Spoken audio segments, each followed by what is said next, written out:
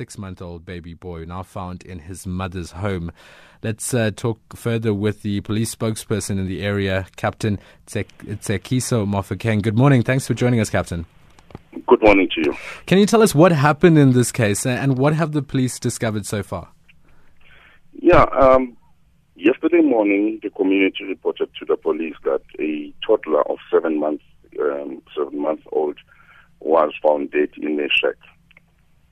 When the police went to investigate, they found that food was missing and the face was swollen, and the baby was dead and was left alone in a shack for some time. So is this a case of negligence? We heard that the mother was out drinking and that's been reported by members of her family. Yes, the mother was negligent. According to our reports, the mother in September this year, she was charged with negligence and the case is still pending. The kids were then handed over to the grandmother. Now, on Saturday, we believe that she went to pick up this particular child and then went to the shack with.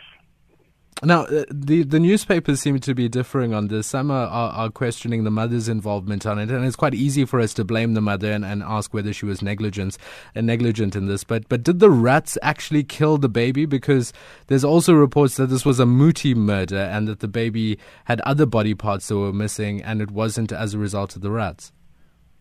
At present, we're still waiting for the report from the pathologist, from the post-mortem that will tell us exactly what happened.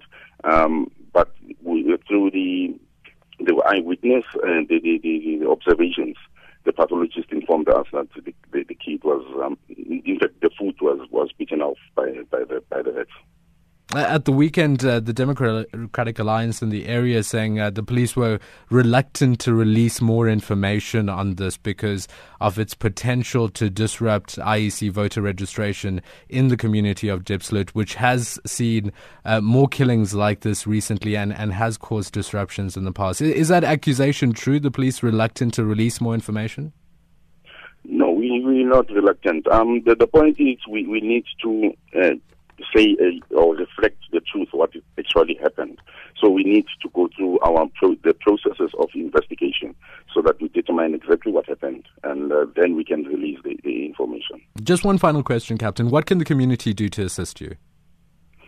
We need to get the version of the mother. So if the community can help us to find the mother of the kid so that we can get the version exactly what happened to the kid and how the kid ended up in a shack. Well, let's talk to a community member now. Thanks for joining us, Captain Tsekiso.